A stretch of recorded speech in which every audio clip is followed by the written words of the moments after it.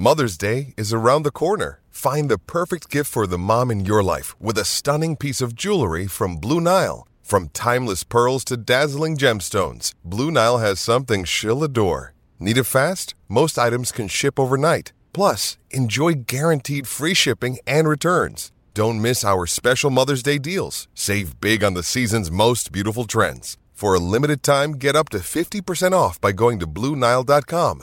That's BlueNile.com.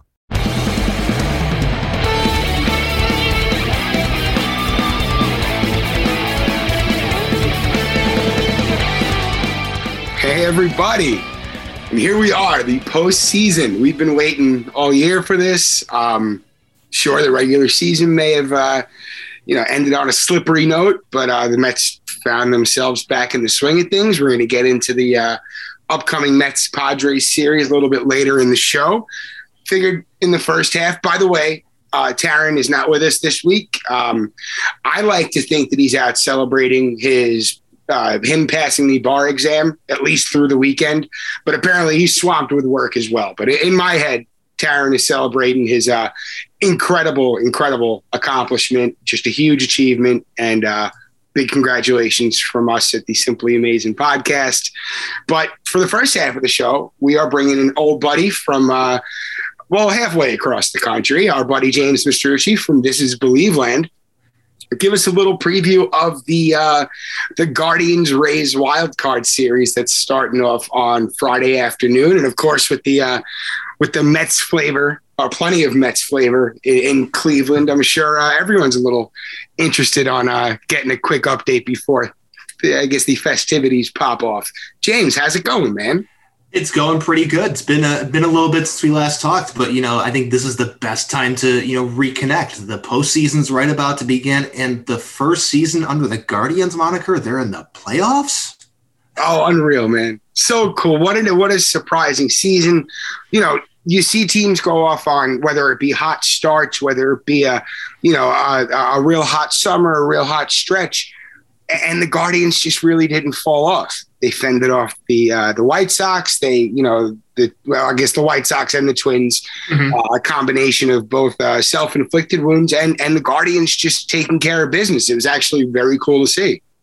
The Guardians this year were just a very just consistent team. It felt like for most of the season. Sure, there were a couple rough stretches, but they weren't a team that was live by the home run, die by the home run. It was just a lot of that, so they say, death by 1,000 paper cuts type of offense, where it's singles, it's good base running, it's going first to third, stealing bases, and sacrifice hits and sacrifice flies. I mean, they rank towards the top in all of those those categories right there. So it's definitely a different type of offense that you're going to see from the Guardians in the postseason. Oh, sure. And I think we see it every year, how things get a little bit more tightened up when it comes to the offseason. Not a lot of free outs given out, a lot more smarter baseball. And that seems to kind of be the Guardians' way of life, just putting the ball in play, letting things kind of develop. And, this is a team with, I want to say, probably a top 5 batting average. And I absolutely know this for a fact, the lowest strikeout rate in the majors as a team. So they certainly have an identity, and it's worked for them. And, seeing guys like, of course, Andres Gimenez had a great year. Ahmed Rosario, who, a few years ago might have been pegged as some 5-tool phenom. It doesn't always work out as planned, but he's still developed into a very, very fine major league ball player. Oscar Gonzalez, who we spoke about probably last year, he's turned into a nice player. The pitching staff will get into.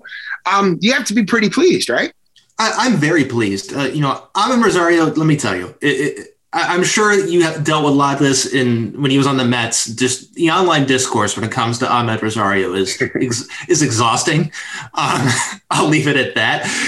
But he's a very solid baseball player, and that's what you need. If you have a baseline of a solid baseball player, you're going in the right direction.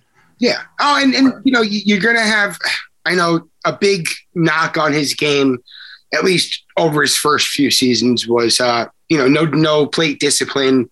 OBP was just not a facet of his game that was much of a focus for him. And, it's gotten better in recent years.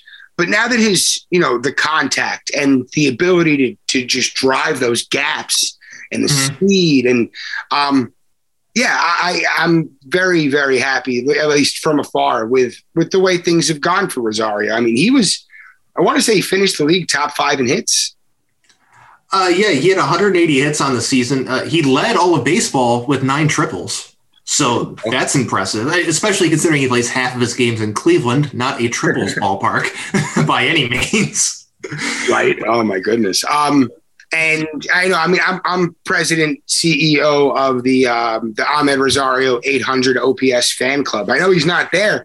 Do you think it's in the cards for him? Or do you think this is kind of what you see is what you get from Amed Rosario?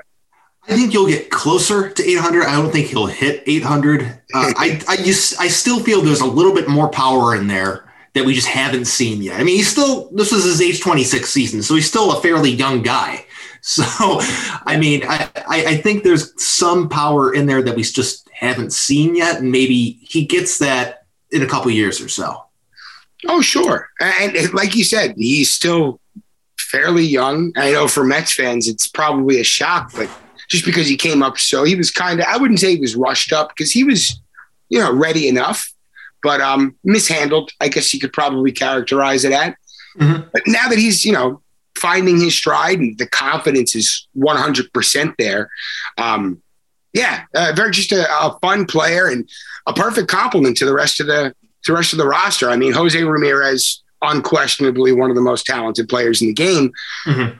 Andres Gimenez, finished 0.1 FWAR behind Jose Ramirez. Yeah, Andres Gimenez had one heck of a season this year. I mean, he really took that step that we all expected him to take, and he's really provided just another incredible bat and for this Guardians lineup. And he's also good defensively, so that helps a lot too. Oh, absolutely. Stephen Kwan seems to be the spark plug that this offense kind of needed to take another step. Josh Naylor, very fine ball player. Mm-hmm. What are your, initial early takes on Oscar Gonzalez? Had a terrific season. It almost looks like the player that everyone wanted Rosario to become, except if he was an outfielder. Oscar Gonzalez was just very exciting to watch. I mean, it was a little shaky at first, but it's how it goes for a lot of guys. But he looked very, very comfortable down the stretch. And how can you not like him coming up to the plate and hearing the SpongeBob SquarePants theme song? I mean, come on. Really, that's his walk-up music? That's his walk-up music. Dude, I mean, luckily, of course, I hit a bunch of his cards opening up like 2020 Bowman. I hit a bunch of Oscar Gonzalez, and I'm like, learning a little bit about him. And you see him kind of bubbling through the system and making his way up. I'm doing the same thing with George Valera now. Mm-hmm. It's very cool to see, and he certainly fits the profile physically. My goodness. Guy looks like a ball player. Looks like an all-star. Yeah, he looks really good. He's providing what we thought we were going to get out of Ramil Reyes, okay? Because he went to Chicago and did okay. He did okay, but I think, he's got a lot of holes in his game that he has to round out still and, kind of, sure, become a more complete ball player. Because as we saw for a long stretch before they ended up moving on from Reyes, he could not hit anything. And it's really unfortunate. He looked really bad. I mean, he struck out 104 times in 70 games this year, which is that's a lot. Yeah, I know they had him, well, again, outside perspective, looking to tighten up, I guess, the bottom part of his strike zone, letting things kind of go past that maybe in previous weeks or months he wasn't. And it seemed to have some sort of effect, but then between the cat and mouse of opposing pitchers picking up on that, they just attacked him elsewhere. Big Franmil Reyes fan. Hope he finds success, but it really feels like the Guardians kind of hit another stride once they decided to kind of move on from what he was providing. They did. They managed to churn out and kind of move on from some guys that in previous years you wouldn't feel that they would do. So Reyes was one. They moved on from Bobby Bradley. They moved on from Yu Chang. Bradley Zimmer gone. It's just they moved on from all of these guys, and in previous years, it's not something you would see them do because they would just keep trying to play them or play them a little bit longer than they should have. This year, it seemed like they were more than ready to be like, okay, we've seen enough of this guy.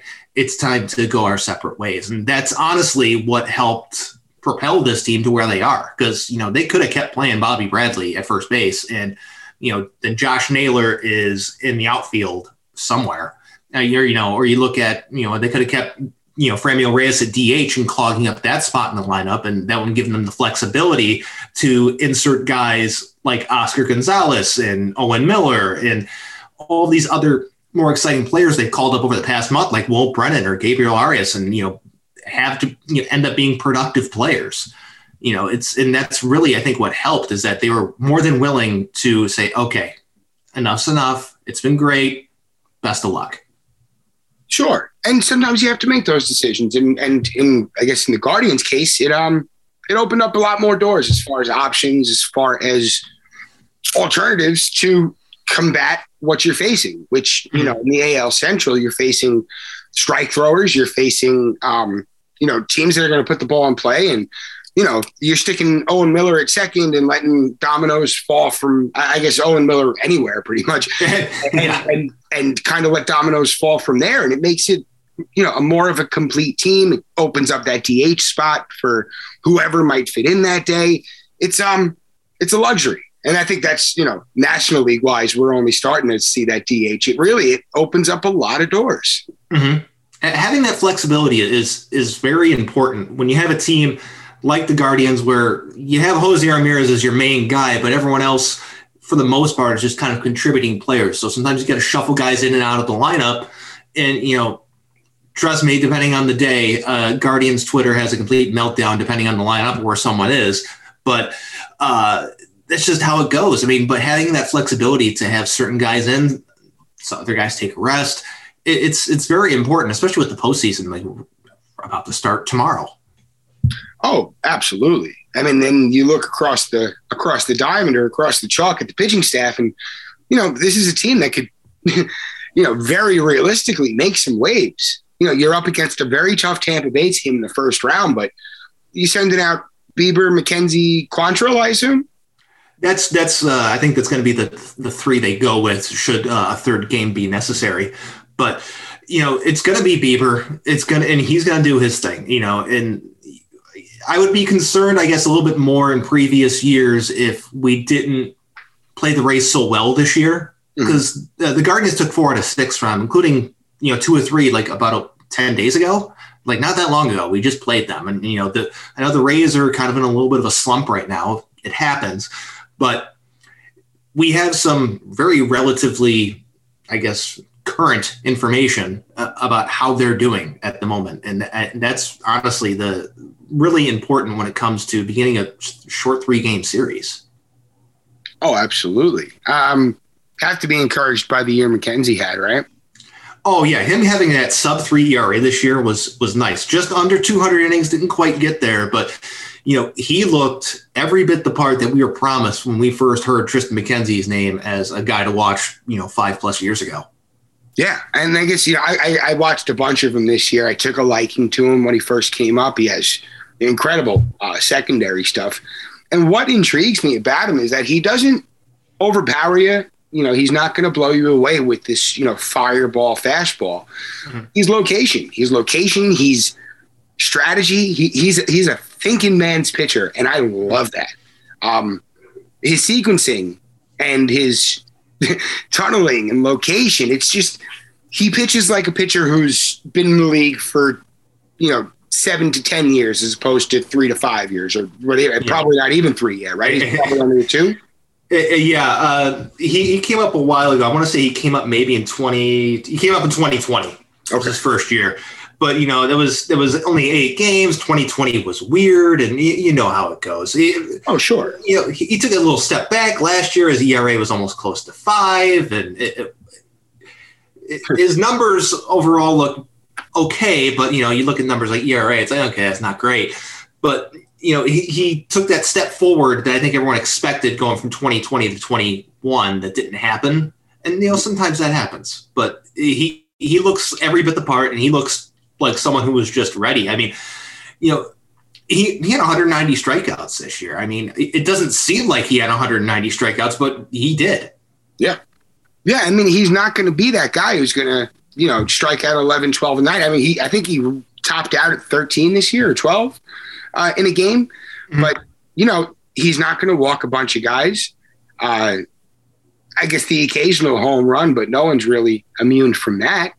And, you're pitching in a rotation behind Bieber. Let's say he's ahead of Savale, ahead of Quantrill. Quantrill's another guy who had a terrific season. The confidence coming out of that guy's hand is amazing.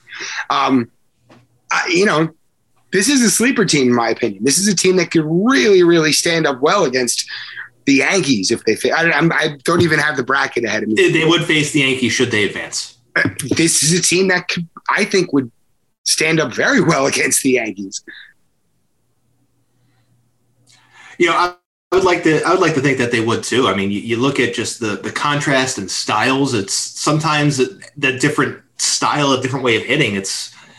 It can be a little bit of a shock to an opponent. I mean, the Yankees are still the Yankees. They have Aaron Judge. He did hit 62 homers. So yeah. But in the same breath, you could look up and down that lineup and see. Okay, well, DJ LeMahieu's a tough out. It's always going to be a tough out. Mm-hmm. But Giancarlo Stanton. Here's a guy who can be attacked. You look through that lineup, there's guys who can be attacked. Of course, Anthony Rizzo's, professional hitter, borderline Hall of Famer possibly. But, these are all guys who can be attacked. And the Guardians pitching staff seems like guys who are ready, willing, and able to attack. They have the ability to command their pitches in such a way that they're not worried. They're saying, oh, no, mm-hmm. We're going to find holes and we're going to exploit them. And, I think that would be fun. I think they have the same capability to do it to Tampa Bay if they have to. That's a more of a contact-based lineup. I think I think that might be the sleeper series of the wild card round. I really do. Yeah, you look at both teams, they're constructed in similar fashion. Neither team is going to overpower you with home run balls. Tampa's leading home runner hitter had 20. That was Randy Rosarena, and Isaac Paredes had 20 as well. But after that, it drops down to 10. So you look at that, and it's not just a whole bunch of sluggers in that lineup. They have to manufacture their runs. They have to work for it. But just like the Guardians have to work for it. But when it comes to this series, it's going to be about Bieber, McKenzie, Quantrill, any of the bullpen arms. Yeah. And you use the word, and I like that you use the word instead of control. You use the word command, because that is the word to focus on. Commanding your pitches, and it's your at bat that they're taking a part of. Okay, you're pitching. It's your at bat that you're pitching to. Oh, absolutely. Just the same way that you want to pitch inside. That's my plate. I'm going to set the parameters of this little rendezvous, and that's that's a just a beautiful aspect of a pitcher's job, is that you have to kind of set that tone. And yeah, whether it be the Mets, the Guardians, whatever team that makes it this far in the season, it's they got there for that reason. And yeah, this is like every holiday and your birthday and all wrapped into one. This is like the best weekend of the year for a baseball fan. Oh, yeah. I mean, I'm going to be just sitting parked on the couch watching baseball all day tomorrow. I already feel a little cold coming on. Sorry, boss. I think I'm going to have to take a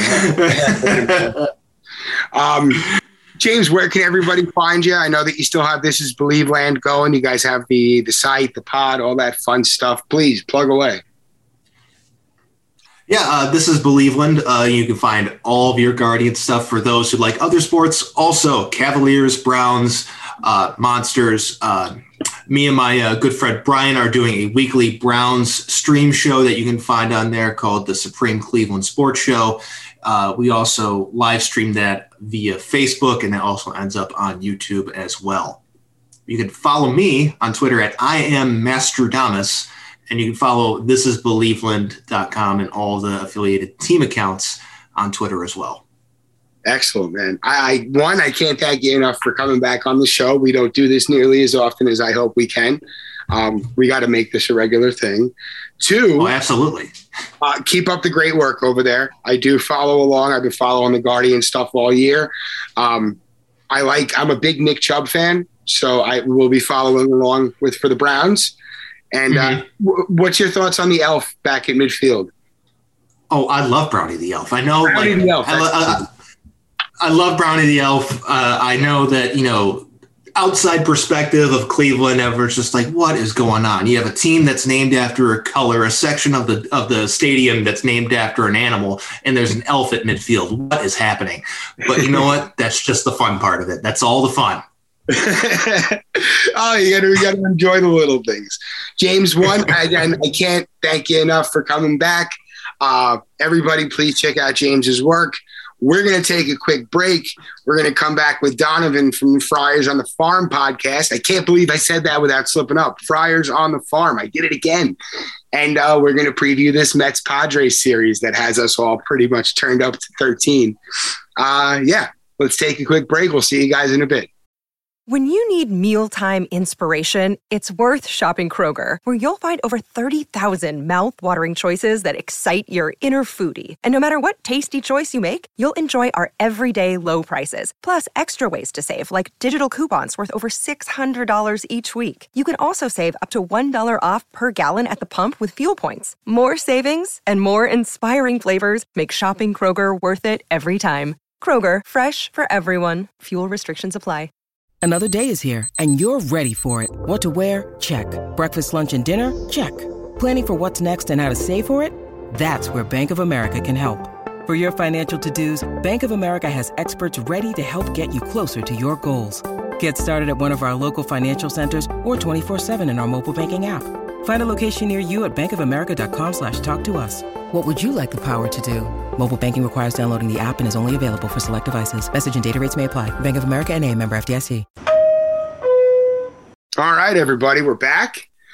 Special guest, my buddy Donovan from the Friars on the Farm podcast. We're here to preview this very exciting Mets-Padres series. Donovan, what's happening, my man? Huge, man. Huge excitement here. It seemed like the Padres just we limped into the playoffs, and it almost took to the last day for the Brewers to lose on Saturday? Yeah. For us to figure that we were going to play at least make the playoffs. And then, it took the Braves winning that game to have us face you guys. And to be honest, and this is their knock on the Mets, we have a better record against you guys than we do the Braves.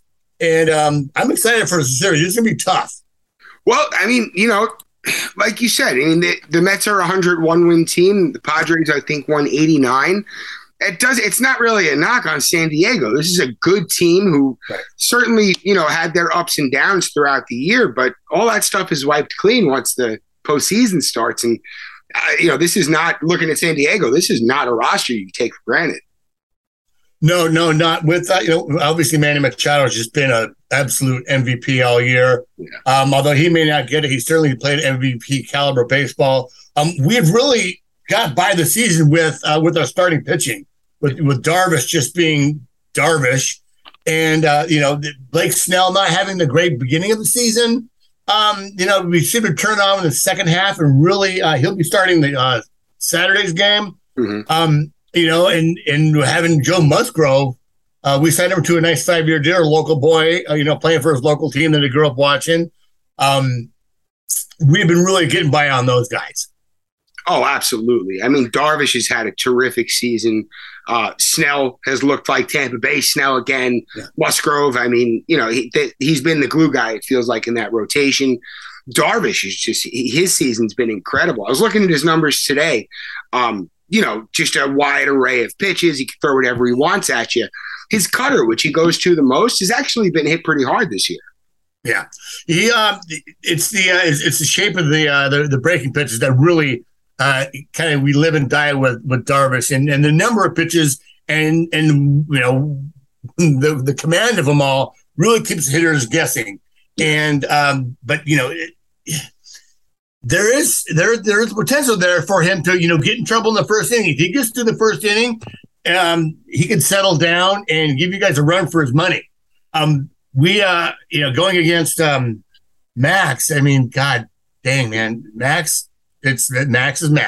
Especially in the playoffs, Max is Max. This should be a really, really good game one. I'm hoping that home field offers the Mets some sort of advantage because, again, this is a good team, a good staff. What's your take on Soto and Bell coming over? Because I do have some thoughts, and I'm expecting them to bounce back. Or, again, this is not a group you can take for granted. And these two guys are, I guess, are prime examples. Well, I tell you, we Preller couldn't have done anything more at the trade deadline. Yeah. You hear names like Juan Soto being tossed around in the media, and you're like, even if you're whatever team you are, you're like, oh, no, there's no way we're going to get him. All of a sudden, we got him. To give up what we gave up for 2.5 years of control of Juan Soto and a good shot to re-sign him. I really, you hear a Padre fan saying that, but we're going to do our best to re-sign him. There has been no talks. We're not even letting any of that happen. We just want to get him comfortable in the organization, and go from there. Since he's been over here, he's been hot and cold. He went really like 3 for 47, just didn't hit at all when he came over from the trade deadline. Same thing with Josh Bell. I love both those guys. I mean, I've watched Josh since he was back with the Pirates, and the Pirates were reminding my wife's breakup team when the Padres would be out of it by, say, August. But both those guys really haven't got going as kind of as much as we would hope as fans, and I think as an organization. But the potential is always there for them to to break out and just take off. Oh, absolutely. And I think that, once they came to San Diego and the dynamic of the Padres roster kind of changed with that, I think it made Soto and Bell especially because, Soto's that frontliner, but Bell could beat you just as bad. I think that, the way that they were attacked within that lineup, it really put them at a disadvantage. I mean, I do have numbers here. So since August 1st, nobody saw fewer first pitch strikes in the majors than Josh Bell. Yeah. Juan Soto saw the 12th least. When it comes to total pitches in the zone, Josh Bell was like bottom 30 as far as pitches, strikes seen. Pitchers are attacking him. Personally, of course, as a Mets fan, I'm hoping the Mets do the same thing. But, you make one mistake to a Juan Soto or a Josh Bell, or Manny Machado, even a Jay Cronenworth, he reminds me of Jeff McNeil, that type of contact hitter. He can make things happen just by putting the bat on the ball. They can beat you in a lot of different ways. It should be a good one. I'm not looking at this as a 100-win team versus a 90-win team. This is going to be good baseball. Yeah, absolutely. And I love that Jeff O'Neill won the batting title. I love the bat that he uses and the high choke up. The Padres back in the 70s, there was a guy who played for the Padres called Gene Tennis, and he choked up literally like 6 inches on the bat. And you're like, oh my, what are you doing? Like, it was so bizarre. And then you see him doing it with a kind of funky knob bat, and like a slap hitter with some power there. It's going to be a great series. I'm worrying. I just read about Starling Marte. For you guys, I really felt that was like he was out there for a while. No one picked him up until you guys finally picked him up, and I don't know why everyone was so afraid, but he just had a monster year. I thought monster season. He did it in Pittsburgh for so long. He went to Miami and just had an unbelievable second half. Yeah. Mets brought him in for 4 years, I think $78 million. And he's been a terrific addition. I think, the Mets, their offense wasn't as consistent. I guess the lineup wasn't as fluid without him over the last month. He broke his finger against Pittsburgh. Mitch Keller hit him with a pitch. Probably like mid-September. Broke his finger. I saw him taking warm-ups today. I don't know if he'll be activated for the wild card round. I believe that they're leaning against that. Just that he couldn't swing a bat or throw a ball earlier in the week. But he was doing workouts today, and got to hope that he's there because, you add a guy like Marte up at the top of this lineup with Nimmo and Lindor and whoever. You could stick McNeil up there. You could stick Canna up there. Yeah. And when everyone's in the lineup, Buck really likes to move guys around. McNeil has hit all over the batting order this year. And, they're able to connect at bats really well. And, you just got to hope that they found that rhythm that they lost versus Atlanta against Washington to close out the year. And the offense was humming, but yeah, the Padres aren't the Nationals. Thank God, but our lineup has, like I said, our lineup does have some holes in it. I want to. Don't you guys call him Kenya? they made that joke on ESPN, and it lasted for about a week on Mets Twitter. Kenya. Oh, I loved it. God, you guys are so loaded. This is. My wife, to your listeners, my wife was born in Brooklyn, was raised in Port Washington, grew up a Mets fan. By the way, hi, Liddy. And right. she's in the other room right now. So like when, we here in the West Coast, 4:00 games start. So we start watching the Mets game. Padres, start playing, and then we go over to the Padres. She grew up a Mets fan. Her father still watches Mets every day, and we keep an eye on them the whole season. But she moved here in San Diego about 96. I moved down from LA around 96, right when they were getting really good. And so she kind of, fell in love with the Padres and just kind of kept the Mets as like that was the team I grew up. So over here on this side, it's a win-win. If we Pods lose, we're fine because we're on board with the Mets. I never dated in the American League. That just doesn't happen. Now it doesn't matter, but back then it did. I want to hear what you guys think about Buck Showalter. I love that guy. I love the way he manages. I love listening to him talk about baseball. He's one of those guys where you just like, it's a class act, and I think players really respond to him. Oh my goodness, the way that he was able to bring this clubhouse together.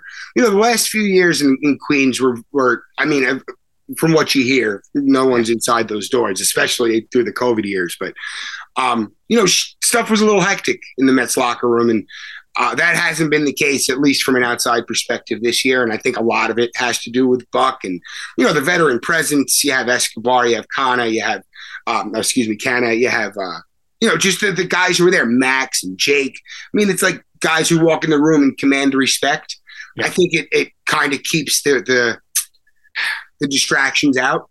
Yeah. And, you have to assume that Buck kind of ushered in that whole feeling, that whole vibe. I'll be honest, when they were talking about hiring him and there were still other options out there, Buck wasn't my first choice. I was a little concerned that, being away from the game for a couple of years might have affected him.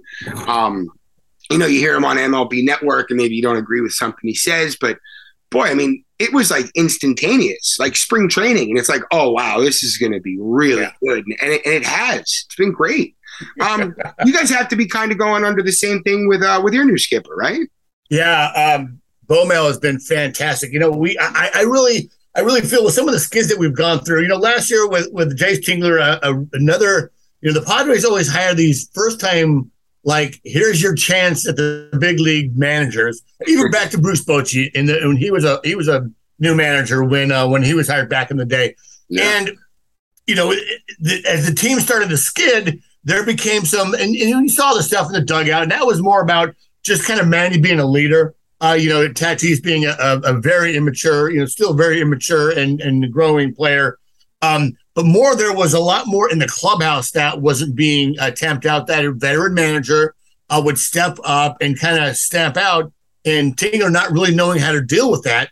I think it kind of festered, and as the team, got deeper into a slide, it just kind of spiraled out.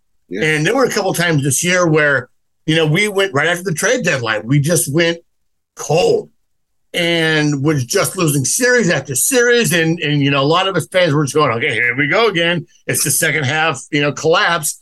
I think having that veteran leadership at the very top there really made a difference in, just being the steady voice, being the no panic. I've been there before kind of manager. He managed the A's for how long? We saw Voit. Was it Voit last night that hit his home run? Was it last night? I believe so. No, with the A's. He Vogt. Stephen Vogt. Vogt. Which was another great story. It's like, I just saw his first home run, and I look in the dugout, and it was Bowmel. Much more younger, but I think he really makes a difference, and you could tell that the players absolutely respect him, and even though you have veteran ball players in that clubhouse, it really does help to have a veteran presence at the helm, kind of directing things. Oh, absolutely. And I think that's, maybe not half the battle, but a very big part of it is having a healthy clubhouse atmosphere. Because, 6 months is a long time to be spending with 25, 26, 27 guys, depending on, the ins and the outs. But, there's going to be ups and downs. There's going to be bickering. There's going to be, points of contention. You need a steady hand to roll through those points and make it to what we're looking at right now, where everyone's got a chance at the chip right now, and that's it's a wonderful thing. It's one of the things I noticed about watching the Mets game is every time they show the dugout and him and DeGrom are sitting next to each other, just chat, look like they're scheming, just talking baseball. Like you see those two competitors, and you're like, God dang. And kind of the same thing happened this year with the Padres is the pitchers sit at the very far end of the dugout, and they're all together, and they're playing, they're playing seed games on the field from the dugout. They're just chatting. They all hang out. All the starters go out to the bullpen when the starting pitcher's warming up before the game, and they follow them back in. It really has been a very tight unit, this rotation. And it's kind of, it's really nice to see because you have so many veteran guys with Snell, with Darvish, with Clevenger coming in. And, someone even like Joe Musgrove has just been phenomenal, not only as on the field, but, in the clubhouse, in the community, and has become a real leader and has emerged as a big leader in the Padres clubhouse as well. That's great. I mean, it's even when a guy can't, doesn't take that top billing. Like, look at Clevenger. When Clevenger's on, he's terrific. I'm a big Mike Clevenger fan. But even if he's not having a good year, even if he's not effective every time he gets out there, he brings a vibe to the crew. He brings a vibe to the clubhouse. He gets everybody relaxed. Those are intangibles, and they offer value even if there's no, limited value on the field. And again, it's not a knock on him. It goes for anybody. You're not going to be Willie Mays every day. Some days you're going to be, I don't want to talk down on anybody. I don't know why Randy Velarde popped in my head, but some days you're going to be Randy Velarde. Don't ask me why, but for some reason he popped in my head. But, you got to roll through these things. And I think that whole even keel mindset, it grows from within that clubhouse. And it's got to be healthy in there. Oh, look at the tangent we went off on, all full of philosophical. Little bit. Well, it's you guys missed the playoffs last year, right? Yes, haven't been there since 2016. Oh, we haven't been there. Yeah, it's been about 16 years for us. It's longer than that. I think to 06, I think, or whatever. It's been, I think I was 4 years sober last time. We've been sober 23 years, or whatever. It's really good to see postseason baseball in Queens. Certainly, about time here. The Preda's been here for a while and has done a lot of things, building up the farm club, the farm system, and really unloading it. But you want to unload it. Right before the trade deadline, I talked to James Wood. He was one of the key pieces in that Juan Soto trade. Sure. And he hits balls miles. He hits baseball's miles, James Wood. Oh, my God. Like 30 minutes later, I talked to him. His first at bat, he hit a ball 400-something feet. And, one of those things about that, I get this across to the national stands, and some of the Keith Law wrote a little bit about this, is like you see the guy play, and he looks disinterested. He looks like he doesn't want to be there. That's just his demeanor. He walks up to the plate like he's strolling with a cane. It's not like a strut. It's just like, I'm just walking up there. He gets up there and he just hits bombs. And losing Robert Hassel III was, I don't know, we might, for a second there, I thought we might have to stop having a minor league podcast and just sold the whole farm. But, the cream will rise in the minor leagues, and Preller will certainly restock that farm system. And certainly to get, doesn't matter throughout this whole time with Soto when he was in a slump. Every time walks up, knocks the bat on the catcher, smiles at the dugout, does a little salute to the other side, and just is happy. And it seems more genuine. Hindsight being 2020 than what you saw with Fernando Tatis Jr. When Tatis came up, he was all smiles, having fun, having a good time. Since the light of what happened with the PED suspension and some of the other stuff that was in the news about him, as a fan, and I put him on this pedestal of innocence. And God, you never want to put your, I don't know if he's a hero, but you certainly don't want to put your stars on a pedestal because they will certainly always let you down. But so far, what I've seen from Juan Soto is he's just a kid having a blast. Total for 4 miles, everything. Total professional.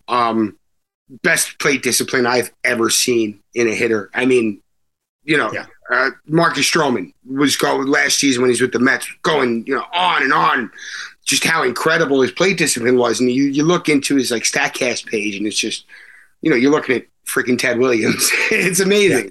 But this should be a good series. I'm genuinely concerned that Juan Soto is going to look like Juan Soto of old. We're used to seeing Juan Soto from the Nats, and with the Padres, I think it's just waiting for the other shoe to drop. I mean, I hate to say, if you want to beat the Padres, you got to beat Juan Soto, and that's never an easy task. Him and Manny. Real quick, hey, so is the new kid, is you guys' new stud going to be on the roster? Who, Alvarez? Alvarez. They were tossing it around. I know Buck said that it's a definite possibility, which is my favorite oxymoron in the world. He said it was being discussed. I think absolutely. I think Darren Ruff has been mostly disappointment since coming over, and he was really brought over to face lefties from the right side off the bench. If he can't get the job done, we need someone who can. And Alvarez, even when he makes outs, you hear him 6-8 city blocks away. It's impressive. Yeah, I really think they need, Darren Ruff, was with the Giants, and he hit so many home runs against us, but he just was a feast or famine guy. And when I saw, was it a minor league pickup, or you guys just pick him up off waivers? Is that what happened with Ruff? No, the Mets traded J.D. Davis and 3 prospects to the Giants for him.